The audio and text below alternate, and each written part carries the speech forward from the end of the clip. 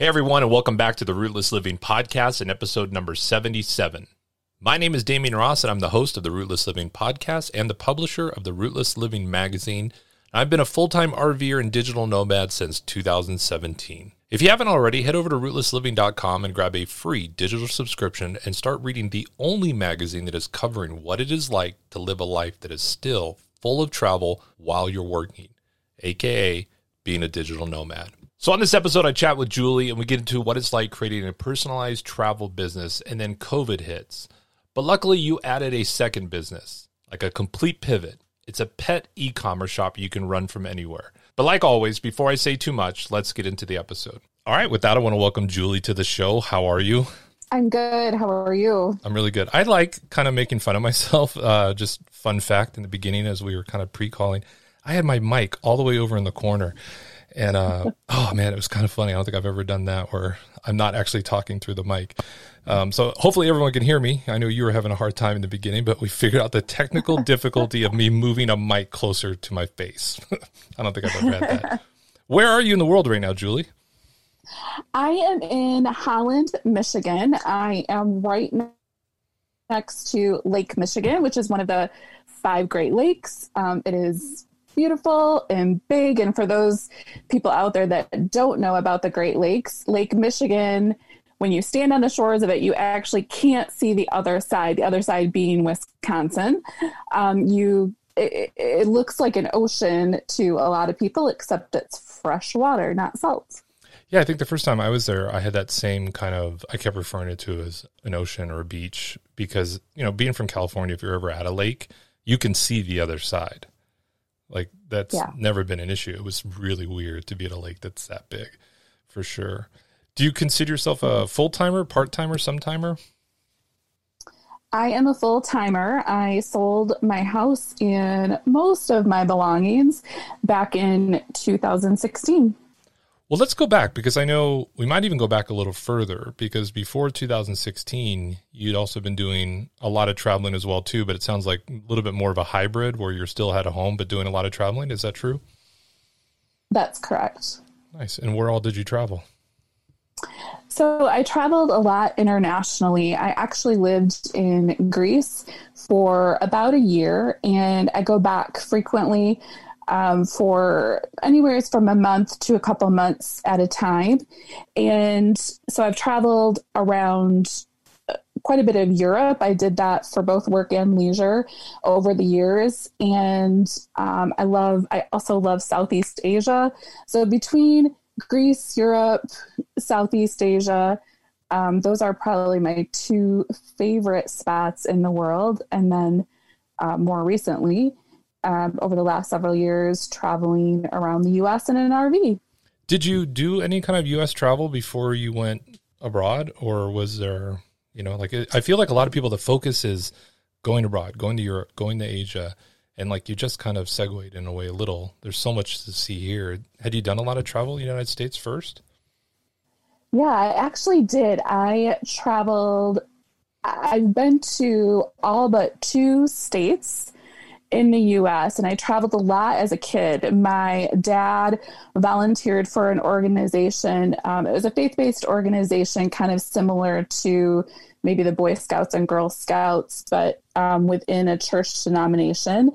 And he served on the board for that group. And so we traveled to a lot of events throughout the U.S. during the summers for his work with that organization. And then he always made it into these bigger trips and adventures along the way. So I actually have been able to see throughout my childhood most of the U.S. And so part of my drive for wanting to RV in the U.S. as an adult now, several years later, has been to kind of rediscover those places that, some of those places look so big to me as a child. And now I've been able to see them again, kind of through a new set of eyes. And part of that journey was my father actually passed away in 2017. And so it's been kind of this interesting homage in a way, maybe consciously and subconsciously, to just kind of rediscover some of these places that we were traveled to years and years ago. Like one example is in California. I can remember I was maybe 12 years old, but I remember traveling in California with these big, huge farms and so many cows, and just like as far as the eye could see, these massive farms. In this past winter, I was in California in one of those same areas, and now it's all houses. And so it's just been this interesting contrast to see the country in a different light. Yeah, I do. I totally like get the, how much bigger things seemed when we were younger. I mean, even, revisiting like my childhood home that I hadn't been out of that many years. But so even as a young adult, 18, it's weird how big I thought that house was. And then you go back and it's not. And yeah, I spent about 40 years in California. So just even seeing like Orange County that doesn't really have oranges anymore. And it was literally, it's literally Knott's Berry Farm. There's no berry farms around there anymore. It's all city. So I totally see both of that. Well, in 2016, I mean, obviously, this is a conversation with your dad that you were going to be, jumping in an RV full time and traveling, or take me through the process, how you decided to get in an RV and start traveling? Yeah. So at the beginning of that year, I had purposefully moved to Southeast Asia for about a 5-month period. So I was in Southeast Asia for about 5 months, and then I was in Greece for a couple of months, and then came back home to Michigan. Michigan is where I grew up, and that's where my home was located. And so I rented out my house for that period of time. I had left a corporate job. I had been with them for about 5 years. It was a startup that grew very rapidly. And so by the end of 5 years, I needed a break, and decided to branch out on my own and do freelance work. And so I knew that I wanted to travel, wasn't sure that I wanted to sell my house quite yet. So rented my house, went to Southeast Asia for 5 months, Greece for about 2 months, came back to Michigan, and was trying to decide what life was going to look like in terms of travel. I had made the decision while I was abroad to sell my house. So I was in that process. And then I found out just about all of these people that were, I'm in my 40s, I'm in my mid 40s, I'll admit it. But I found out about all of these people around my age that were all of a sudden purchasing RVs and working remotely from the road and going to all of these amazing places. And I thought, wow, that's really interesting. And I started investigating a little bit more, and I thought I really would like to revisit some of these places in the US, but I was also thinking about it as, if I sell my house, an RV is a great place to still have a base in the US so that I can, come home to Michigan in the summers. It's beautiful in Michigan in the summers, see all the people I need to see. And then I can still travel in the US or leave my RV somewhere and travel abroad. And so I came back home to Michigan, and I actually did have this discussion with my dad. I didn't know that I was going to be up so much in this podcast, but I did have this discussion with my dad about RVing, and just, he has pulled trailers and RVs before. So we had this discussion between, should I do a motorhome or should I pull a travel trailer? And then, I kind of made the decision to start looking for a motorhome. And no more than 2 weeks later, after that conversation with my dad, he passed away. And a week after he passed away, my house had been on the market. My house sold. So it was this crazy whirlwind of that happened in September. It was this crazy whirlwind. I found a motorhome, thankfully, in October, because my house had sold and I was going to be homeless. And I sold most of my belongings in this whirlwind month through Facebook Marketplace and friends taking things and Goodwill and other things. And I found an RV. I knew nothing about, I found a motorhome. It was a Class C motorhome. I knew nothing about RVs compared to what I know today. And in December, so that was in October. In December, I took off to head to an Escapers event because I learned about Escapers on Facebook. And so I thought, okay, that's going to be a destination. I'm going to head to this place called Quartzsite, Arizona that I knew nothing about, but it looked interesting and Escapers looked interesting. So I headed out, and like I said, I knew nothing about motorhomes. I discovered later that my tires on my motorhome were old. I didn't know that. I had a big blowout in Arizona and all of these things. Like, I just did it and went for it. And now 4 years later, I know a lot more. I love that you were hesitant to probably not say the term expert. I always find that funny because I don't recall being like an expert renter or an expert homeowner. And I like that you kind of hesitated there, that we're still always learning. But I will say that, Arizona in the summer, that's a way to find out if your tires are old, for sure, just because of the heat and everything that goes around with it. But you're right. As a car owner, it's not something, I don't think I ever knew that as a car owner, like even how to find the date of my tires on a car or a truck. And so it is those things. Yeah. Like that's like one of those moves that you can do to find out who's been RVing for a while, kind of a question you can ask. How was the transition though? I mean, it sounds like with a lot of travel, you probably didn't have a ton of stuff. I don't want to make an assumption. I know for a lot to go from whatever square footage home you had to, I'll assume it's somewhere around 200 square feet now. How was that transition for you? It was freeing.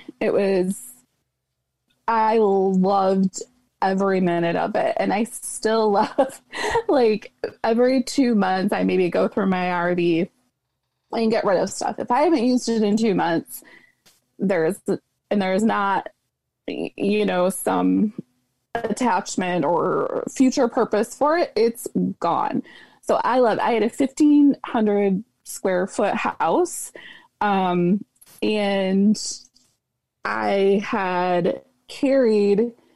I moved so much through my adult life with college and different jobs. I had so much stuff that I was taking with me from house to house. And it was just crazy, the amount of things that I had that I hadn't used in years, but I was keeping with me just in case. And so it was so freeing for me just to offload that. I now have everything that I own is either in my RV, or I do have at my sister's house, one large box of memorabilia. So photos and home videos, that kind of thing, as well as some paintings, some artwork that are very precious to me that I couldn't fit in my RV. And a couple other odds and ends that are just either valuable or really precious to me that I couldn't take with me. But other than that, everything that I own fits in here, and it just feels so freeing. I had so much stuff that was just stuck in an attic and didn't have any use, and now I just feel so much lighter and just, so much happier. Yeah, I don't know where we got programs to collect things. I don't know where the real science behind it comes from. And I know it probably started a lot in the Depression. You hear about some of the older generation, how, especially on farms, I think I've learned this a lot, they just never let anything go, but they had a lot of land and room and barns and things to hold on to these things. I just don't know where our generation, got caught in that, because it's weird that no matter what happens in my life moving forward, if I decide one day I'm not going to have an RV as part of my life and go back to a bricks and sticks, it'll never be the way that I lived in a bricks and sticks before in regards to things. I just won't collect things the way I used to. It's really weird. But it's funny. This is kind of an interesting little segue. I was just reading about Costco. and how they put these $5,000 TVs as you walk in. And I remember seeing those and be like, who's buying a $5,000 TV? And they don't even want to sell them. They just want you seeing $5,000. And now everything else as you walk through seems really affordable. And I was like, we're just getting mind screwed all the time. And we don't even realize it. Like, that's literally, and I'm always trying to like figure out, where did we get to the point where we felt we needed to keep these things? And I could speak for you as I do for myself. And I just wish I would have learned this a lot younger, not in my 40s. I wish I would have learned it maybe in my 20s. I think it just would have been a better experience. Well, you said in the beginning that, when you... Oh, go ahead. Sorry. Oh, sorry. I was just going to say, I say that so often. Like, how come I'm in my mid-40s and I'm still learning these things? But I think life is just about learning and growing. And so I think if we look at it as a beautiful thing and as a healthy thing, it doesn't seem as heavy and dreary when we wonder why we didn't know this 20 years ago. Yeah, I think one of the things that would make me the happiest if I had like an under storage that had nothing in it, like just one little area. Because I still, there's an area you still put stuff in it. There's a drawer you put stuff in it. I still have a little bit of that, and it would be fun to have this like where you lift open the bay and it's empty. I think other RVers would be like, why is it empty? even though we have less stuff. Well, you talked about that you kind of discovered that people go full-time in an RV while still working. And actually right around the same time I did, 2016, I didn't know that people did this outside of retirement. I kind of knew this is a retirement thing to do. And were you still remote with the same company? Because it sounds like you were saying that job was kind of ending at that time. What were you doing for work when you took off? And is it the same thing you're doing today?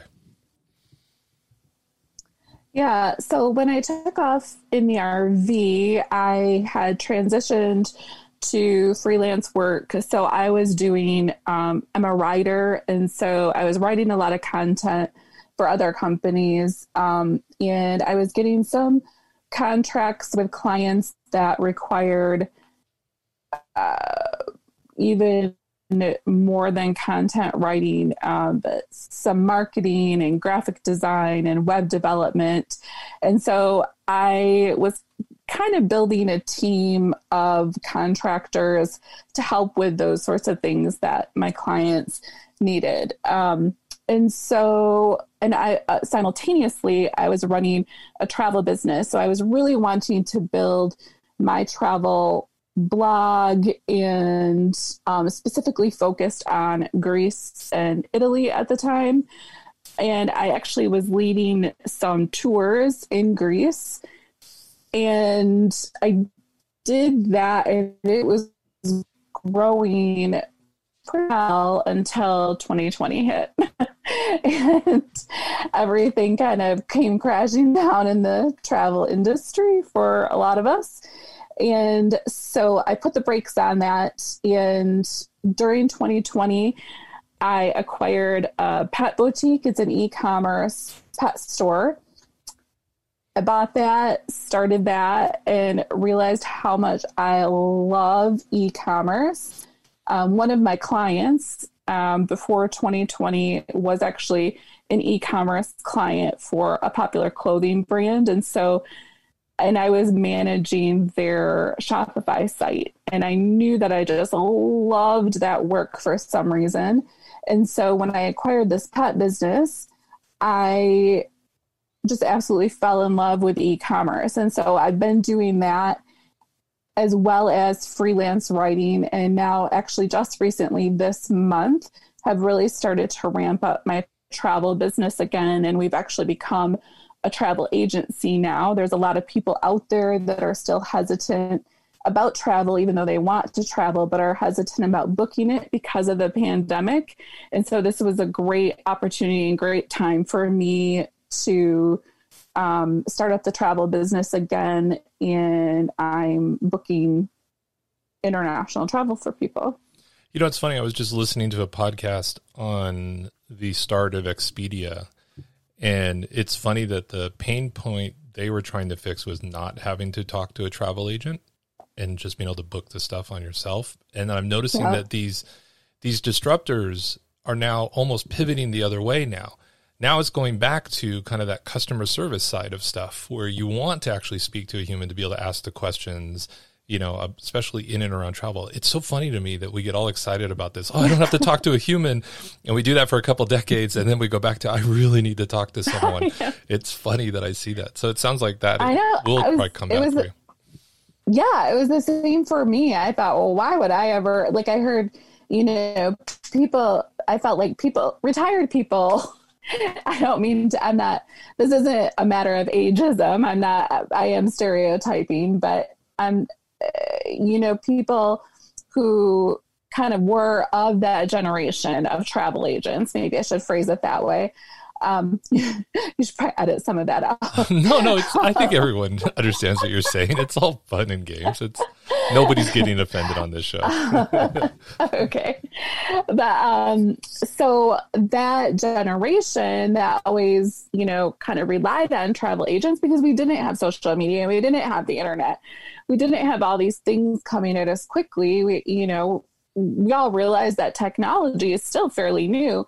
And so, but I was of the vein of, well, why would you use a travel agent? Like, you can do it all yourself and you can do it for so much cheaper and you can find deals. But what I started to realize was, and this is one of the reasons that I started doing my tours to Greece, leading tours, was because actually people really want to travel, but it doesn't come easy to them like it does for me. It's very easy for me to jump on and, you know, book a trip for myself or for someone else. But it doesn't come easy to everyone. And it is, you know, especially people that haven't traveled a lot, or even if they've traveled a little, and especially, you know, internationally outside of the US, when things are different, like currencies and rules and this kind of thing. And so, I was always in that vein of, well, don't use a travel agent, just do it on your own. But now I see the value in it. And especially with the pandemic, like, you know, like you said, people are really turning back to travel agents. And so I don't want to just be a travel agent who's booking a trip for you. Great. Let's book this, you know, $5,000 trip for you and I'll get a commission off from it. Great, you're done. No, I want to provide resources for people, and I want to make sure to continue my vision and mission with the travel business to make sure that people are really engaging with cultures and, you know, looking around corners with curiosity and not just traveling to a place to kick up their heels and, you know, go swim in the ocean, but to really engage and do things off the beaten path and not just do the touristy things. So I want to really be that avenue for people in the travel business. Yeah, I think that's actually really smart because as much as we see in the magazine and just, you know, if you're on social at all, you just see that the popular places are, guess what, getting really, really popular. And I've made the joke here on the podcast that, you know, if we put a fence around it and call it a national park, everyone flocks there. But there are, within miles of a national park, there's still the same landscape, the same mountains. They're just not behind a fence. And it's funny. And you could be out there by yourself, but it's just that you only know what you know. And, you know, the national parks do a good job of advertising. People do a good job of sharing it, and that's all they know. But if you can really get it down and find like the little local gems, I think it's a better experience for sure. And so I think, especially abroad, I mean, abroad is really, it's different. I mean, at least I think it's different in the sense that I'm not in that niche, but because I'm in, you know, the RV United States niche, that even if I didn't publish a magazine, there are ways to really be able to find information out.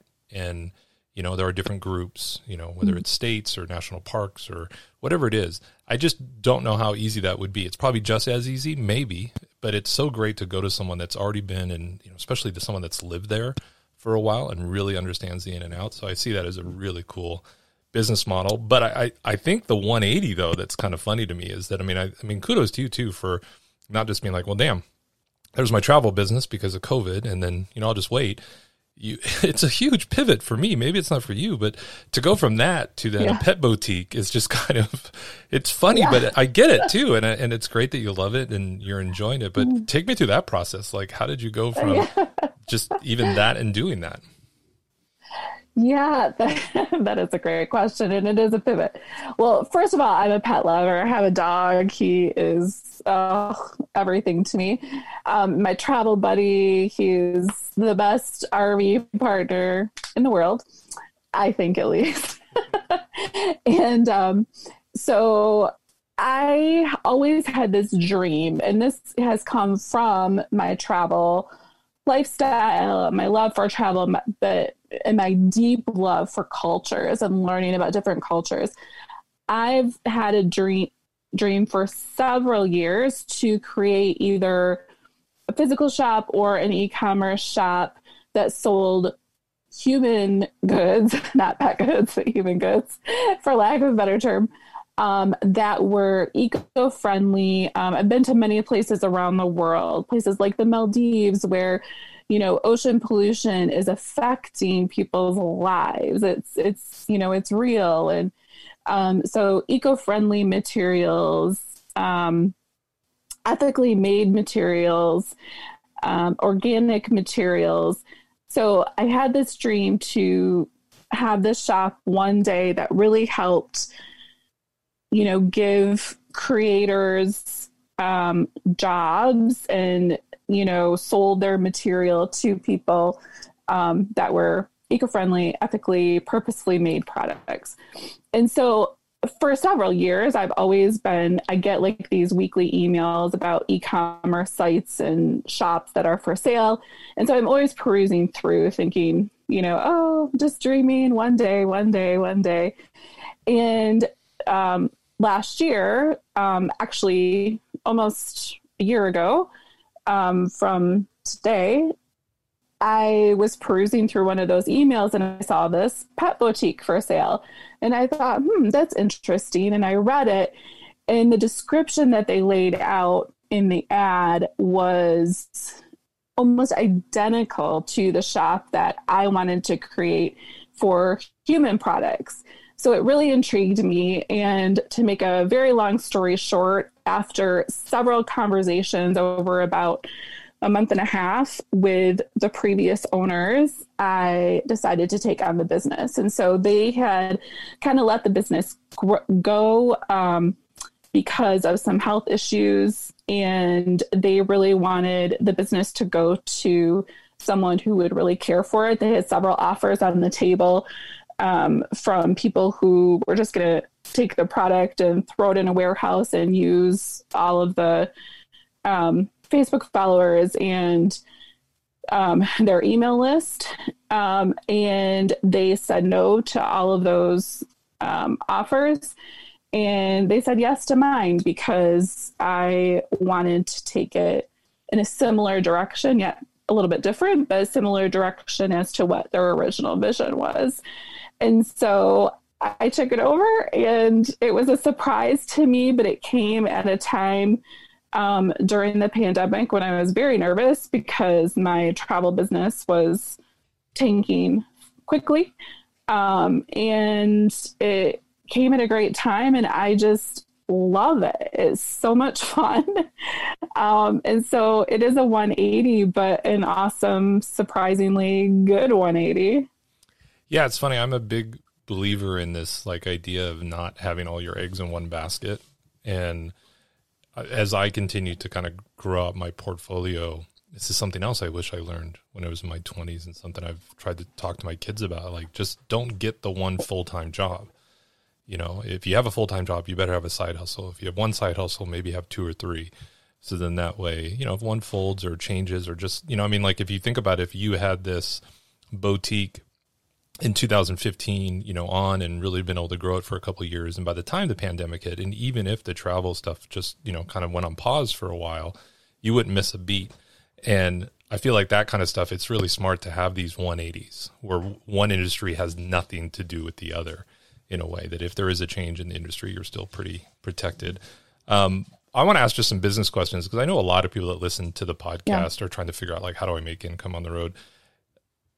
what was it about, like, just not starting your own from scratch? If they'd kind of let it fade, were there products that came with it, or was it just that, some of the work was done, they had a little bit of a reputation? Like, why not just start from scratch, especially someone that understands Shopify? Yeah, great question. So starting from scratch, I was going to say it terrified me. I don't know if it didn't actually terrify me, but I had done enough research to know that starting from scratch is really difficult. And I think, as probably most of your listeners know, most startups don't make it. And so I knew setting out that, sorry, back up. So first of all, there was product that came with it. Which was a whole ordeal because they lived in California and I was in Michigan, and we were both stuck in lockdown at the time. And so I had to have all the products shipped, which was many sleepless nights because at the time, and still, shipping was iffy and risky, but it made it. And it was a wonderful day when the product actually made it to Michigan. But so there was product with it, and they had actually a massive following already, which was very appealing to me, especially because I had dipped my toes into marketing over the years and know enough to be dangerous. But so their following and their email list alone was very appealing, and they have some very faithful customers. And so I knew that I would need to transition the business in a way that would, ensure developing relationships with their existing customers, which has actually gone really well, and just keeping up that family feel of the business that they had been doing. And so that was probably the biggest, I guess, appealing part, is they had already established a base, and now it was my job to grow that, which it has been doing. We're actually in the midst of a big, huge website revamp right now. It'll hopefully launch the end of this month. And I had it in my head knowing that, okay, for the first year, I can hopefully break even, but I'm not planning to, have profit take home for this first year. And I've actually done better than I anticipated starting out, and things are growing at a steady rate as projected and going really well. So I'm happy that I didn't start from scratch. Although I will say that now that I've been through the process for a year, I already have some plans that I won't share, but I already have some plans that and an itch for some other potential e-commerce startups here and there around kind of the world of travel. But I'll keep those secret till they're actually launched. Very cool. No, I'm a big believer in you don't have to announce it before you get started. A lot of us times we lose the energy and the excitement as we announce it. And if you just keep it close to your chest and then announce it when it's launched, you do much better. Can I ask, do you sell any of the products on Amazon, or is it all directly through your website? Great question. No, none of the products are sold on Amazon. I actually specifically work with vendors. So I curate all of the products. We do have a private line now that I'm slowly launching. Right now it's just some pet bandanas, but we're going to be adding some toys and leashes to a private label that is sold in the store. And then the hope is to eventually wholesale the private label as well. But most of the vendors that I work with, are purposely selected that they don't sell on Amazon, so that it is more of a niche market. The brands that we work with are high quality, like I said, eco-friendly, organic sort of thing. So a lot of them have a higher price point than some of the products that you would find on Amazon or some of the bigger bulk stores. Gotcha. Hey, the only reason I brought it up, and I think actually the business model is really smart, is I think a lot of times people don't realize that small businesses are the ones that are selling the products on Amazon. I think most people think it's Amazon you're buying from in a way, but it is. Oh yeah, that's true. Yeah. And I can see people that even have their own boutique store, their own online presence. And I've met quite a few that then still obviously have an Amazon presence as well in a way. And that was the only reason I was asking, but it does make sense to, to be able to drive the traffic to you guys just to have those products going to you, and especially as you move into private label. It's very cool. And don't worry, folks, at the end, we'll get the names of both these businesses, but and a little bit more info. So it sounds like there's a lot of work kind of on your plate, especially as travel's starting to come back up and you're growing this business with a relaunch. When you're not traveling and when you're not working, what are you doing for fun? What's what we like to refer to as exploring? What are you doing as for like hobbies and things like that? Yeah, great question. Well, one of my hobbies is photography, and I haven't done a lot with photography. And actually, I sold one of my good cameras when I sold my house, and I have regretted that. And so that is actually on my list to purchase a good camera again. But I love to go for walks. I love to visit beaches and look for just kind of that perfect shot. I love photography. And so that's a hobby. What I do for fun is I enjoy being around bodies of water. So this past winter, I bought an inflatable kayak, which I am enjoying so much. It weighs 30 pounds. It wraps up in a bag. I can stuff it in my RV basement.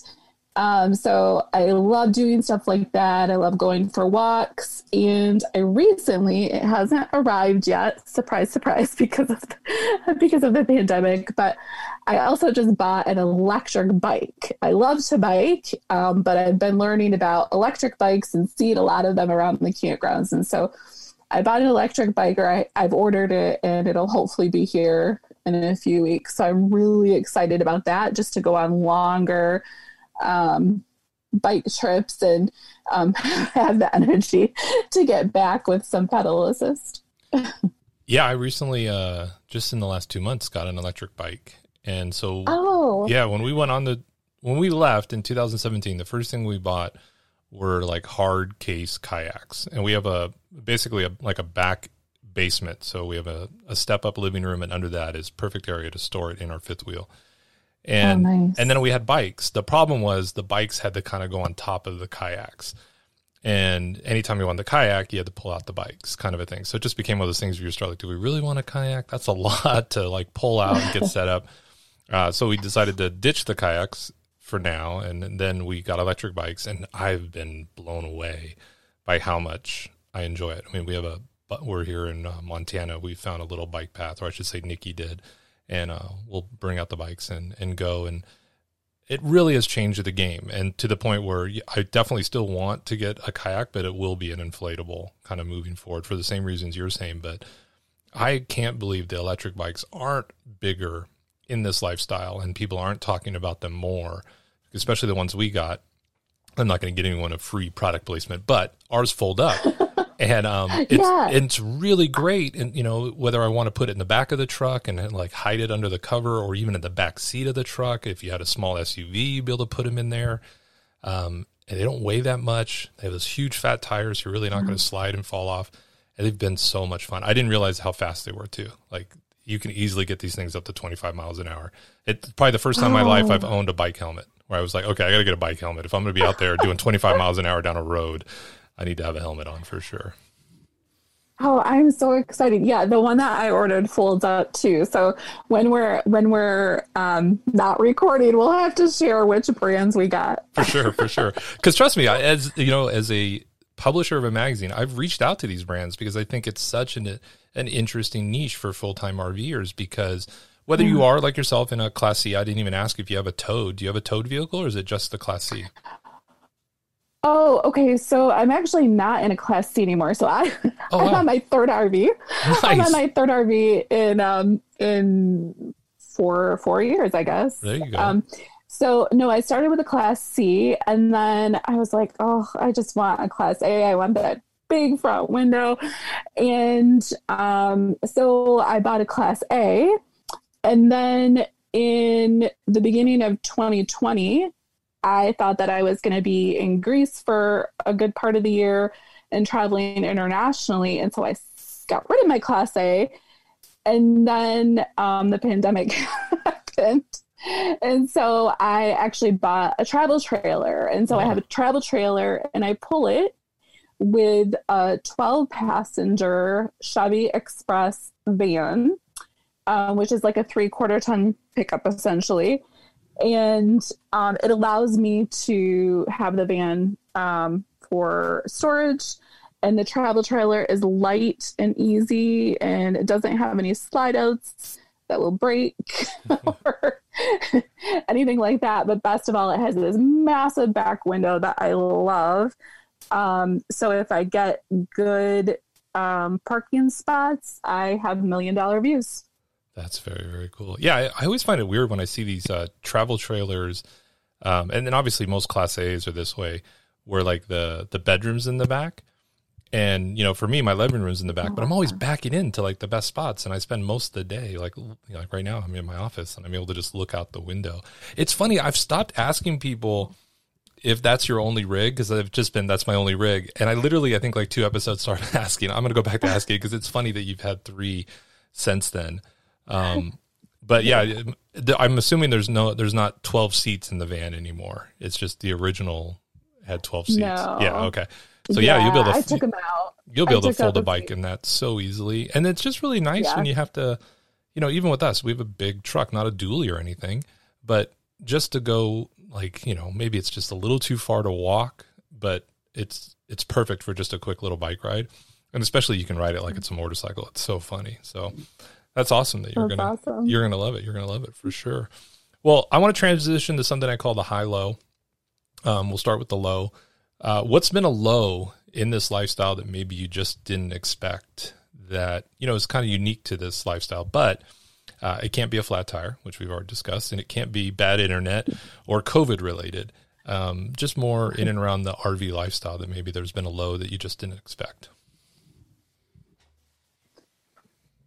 Yeah, I think probably the most vulnerable low would be unexpected loneliness. I'm a solo traveler, and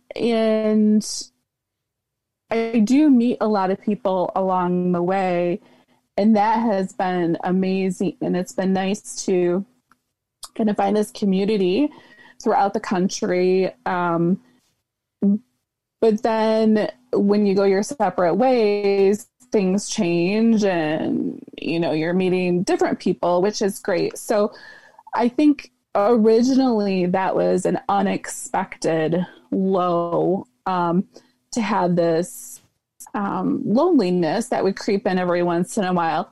However, that has changed for me, and I've done a lot of kind of soul searching and just become more self-aware in what, I don't know what I'm trying to say, like how that, what that loneliness really is, and does that outweigh my love for travel and the nomadic lifestyle, and, wanting to keep going and kind of finding out what's around the next corner. And so I've learned to add in things like the kayaking and the biking and the photography to give me kind of that zest for life again, in those times when I do feel a little bit of loneliness. However, and I know you said not to bring up COVID in the lows, but definitely over this last year when we've all felt a sense of isolation and, maybe some loneliness, just learning with like my core group of friends to really deal with communication virtually has actually kind of helped, and just kind of, they've now learned how to communicate virtually better, if that makes sense. Yeah, I do think there's two really great points that I want to pull out that I think you kind of brought up, at least the way I heard it, was the loneliness is there. And it really, even if you're a couple traveling together or a family traveling together, you can still feel that loneliness because you're trying to compare it to your sense of community that you had. And, for me, it's weird because I had this routine where I dropped my kids off at school and I went to the Starbucks and I sat at the Starbucks and did some emails, drank a coffee, got a refill and took the refill home and then worked from home. And the Starbucks started to get to know my name and my order. There was this Cheers kind of moment that I really enjoyed. And I notice that comes up when I'm in a Starbucks where I'm like, nobody knows me here. This is weird kind of a thing. But then what you said that I really liked was you have to do the math. Is the math of that kind of community, being close to people where if you wanted to see them, you could, versus what the positive of being able to travel and move around.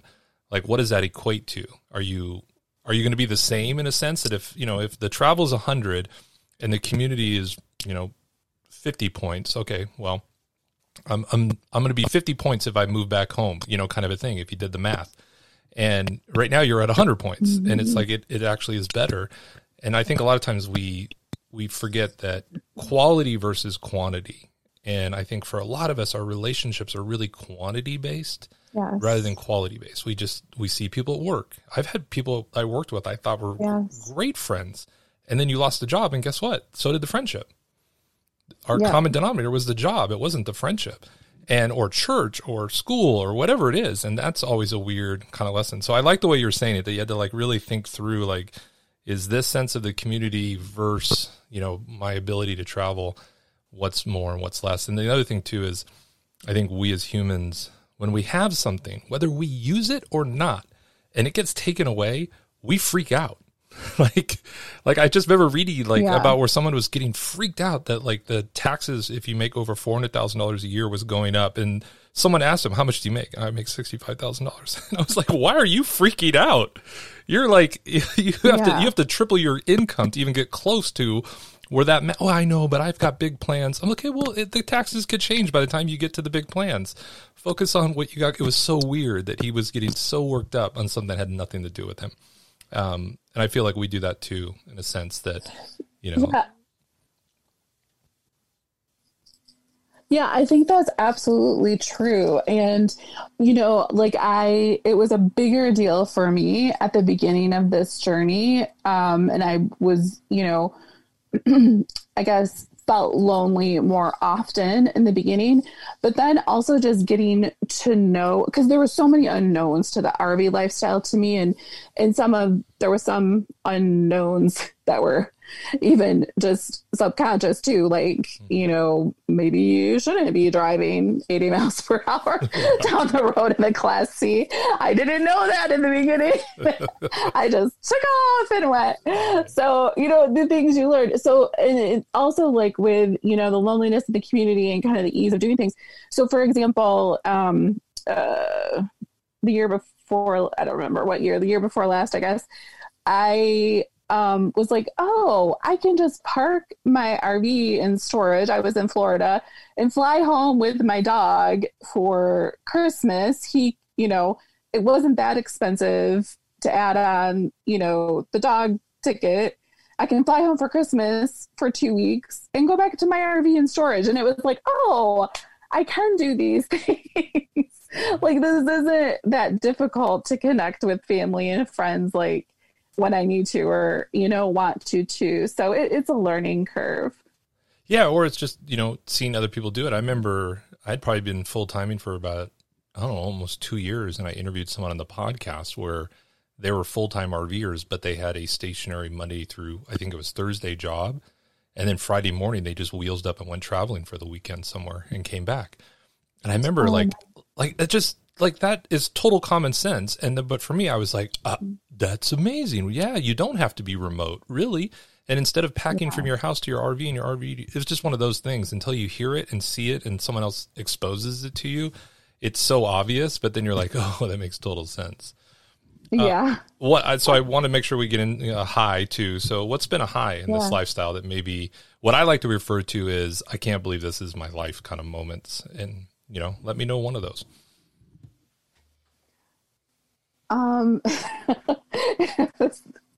This is really ridiculous, but when you said, I can't believe this is my life, and again, I know you said not to bring up COVID, but maybe this is just the lack of, entertainment and things we had to do over the last year. But like I said, I love being near water, and things like seeing dolphins in the wild just while you're walking alongside an ocean is like the moments when I'm thinking, I could be in a house in Michigan with 3 feet of snow, but I am walking along this path and there is dolphins just showing off next to me.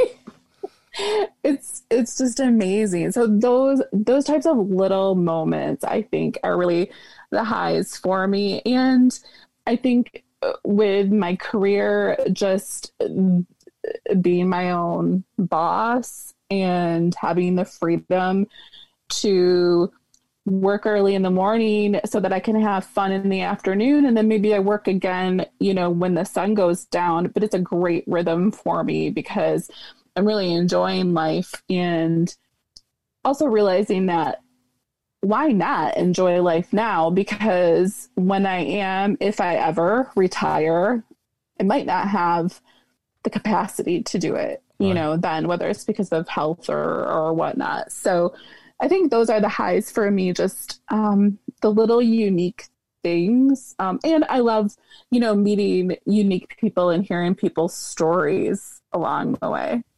I love that your moment was kind of a micro instead of, the macro. I think a lot of times we were in the Tetons and we woke up and it's 5 a.m. I love what your experience is. Just, obviously being from Michigan, I don't know how big that lake is, but I'm pretty sure there's not dolphins, especially during the snow. So no, so that's got to be a really unique experience. But one thing I want to just chime in before we kind of go into where people can find you, I think it's so amazing that when business owners or entrepreneurs are on the show, they talk about their workflow being where they kind of get up early, they get a bunch done, they spend most of the day or some of the day exploring, traveling, and doing things, and then they come back and they finish the day.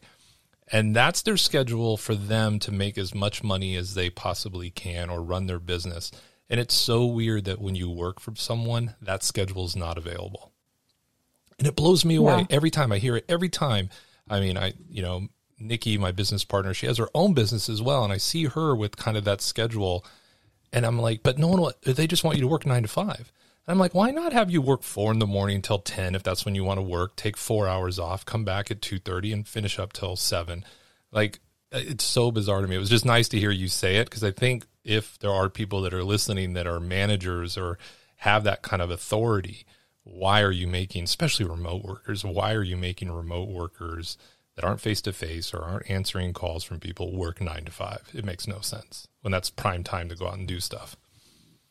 Yeah, and I'm sure there's data that backs it. I don't have it in front of me to point to, but that, if people have those opportunities to take, those breaks in the afternoon to go do things that are fun, that energize them, that get them outdoors, I think it does make them happier and gives them more energy to get their projects done. So as long as they're getting their work done, they probably have a lot more energy to do so if they have opportunities to live. So it's kind of that idea of not living to work, but working to live. And then that can reflect in our productivity. I mean, again, I don't have it in front of me, but I believe there's quite a bit of data like around some of the Nordic countries in Europe who practice a 32 or 38 hour work week. And then, you get a month of vacation off kind of thing. But I think that that's something that I hope, like with this, more of this towards remote work in the US, kind of a lot of it as a result of the pandemic, that, maybe companies will start to loosen up around those I hope boundaries. So too. I really do. I hope people allow. I think the first thing you should be doing when you check in with your employees is just, are they happy? And not to the point where they feel they have to answer it correctly to keep their job. And it's funny I have a very small staff. And when I talk to them, it's one of the first things, like, how's the job going? Are you enjoying it? Are you having fun? Like, those are the things I'm more worried about, because the tasks are obviously getting done. So then everything else is just, are you having fun? Are you having a good time? Do you feel like it's too much, too little, stressed, not stressed, that kind of stuff. Where can people find you, though? Because I know we talked about these two businesses, and I definitely want to give a shout out to both in case they're interested. And remember, folks, I'm going to write all this down below so you can go into the show notes, whatever podcast listener you're listening to, and be able to click directly to these. But Julie, where can people find you for both? And then if you're doing anything personal where people can follow you and ask questions as well. Yeah, thanks. So for the travel business, you can find it's called Creative Travel Connections. I know it's a big phrase, but it's creativetravelconnections.com. And then we have all the socials. And then there's also, if anyone happens to be interested in Greece specifically, I have GreekIslandGuides.com. And there's all the socials for that as well. And then the pet boutique is organicpetboutique.com. And there's all the socials for that as well. Awesome. And do you do any kind of like keeping track of your travel, whether on IG or YouTube or anything like that, and have people follow you there? And if you don't worry about it. Some people say no, they don't, and it's never a bad thing. I don't actually. I use the Creative Travel Connections blog and Instagram for kind of any, anytime I travel, it kind of goes to at least the Instagram, if not the blog as well. Gotcha. Oh, that's awesome. Well, Julie, if people have questions about any of these things, think through it, folks. If you're thinking of traveling abroad, here's a great contact for you. If you're a solo traveler and you have questions on that, if you're thinking about pivoting in your business, there's stuff there too. There's a lot of really great stuff in this episode. So thank you so much, Julie, for coming on and sharing your story. Yeah, thank you so much for having me. This was a lot of fun. Well, another great episode. Big thank you to Julie for coming on the show. And I really hope this inspires anyone that is thinking about hitting the road and running your own business to think about maybe having two business ideas. If you want more information or to connect with the guests that have been on the show today, just head down into the show notes, click on any of the links, and if you do reach out to them, let them know you heard them on the Rootless Living podcast. Also, just a friendly reminder, if you're enjoying the Rootless Living podcast or the magazine, make sure to let your friends and family know by sharing us on your favorite social media channel. It's a really big help in getting the word out, and if you use the hashtag Rootless Living over on Instagram, we're going to share it as well. And like always, if you think you know someone that would make a good guest, or that guest might even be you, please send us an email at podcast@rootlessliving.com, and let's see if we can help tell your story. Until next week, stay rootless.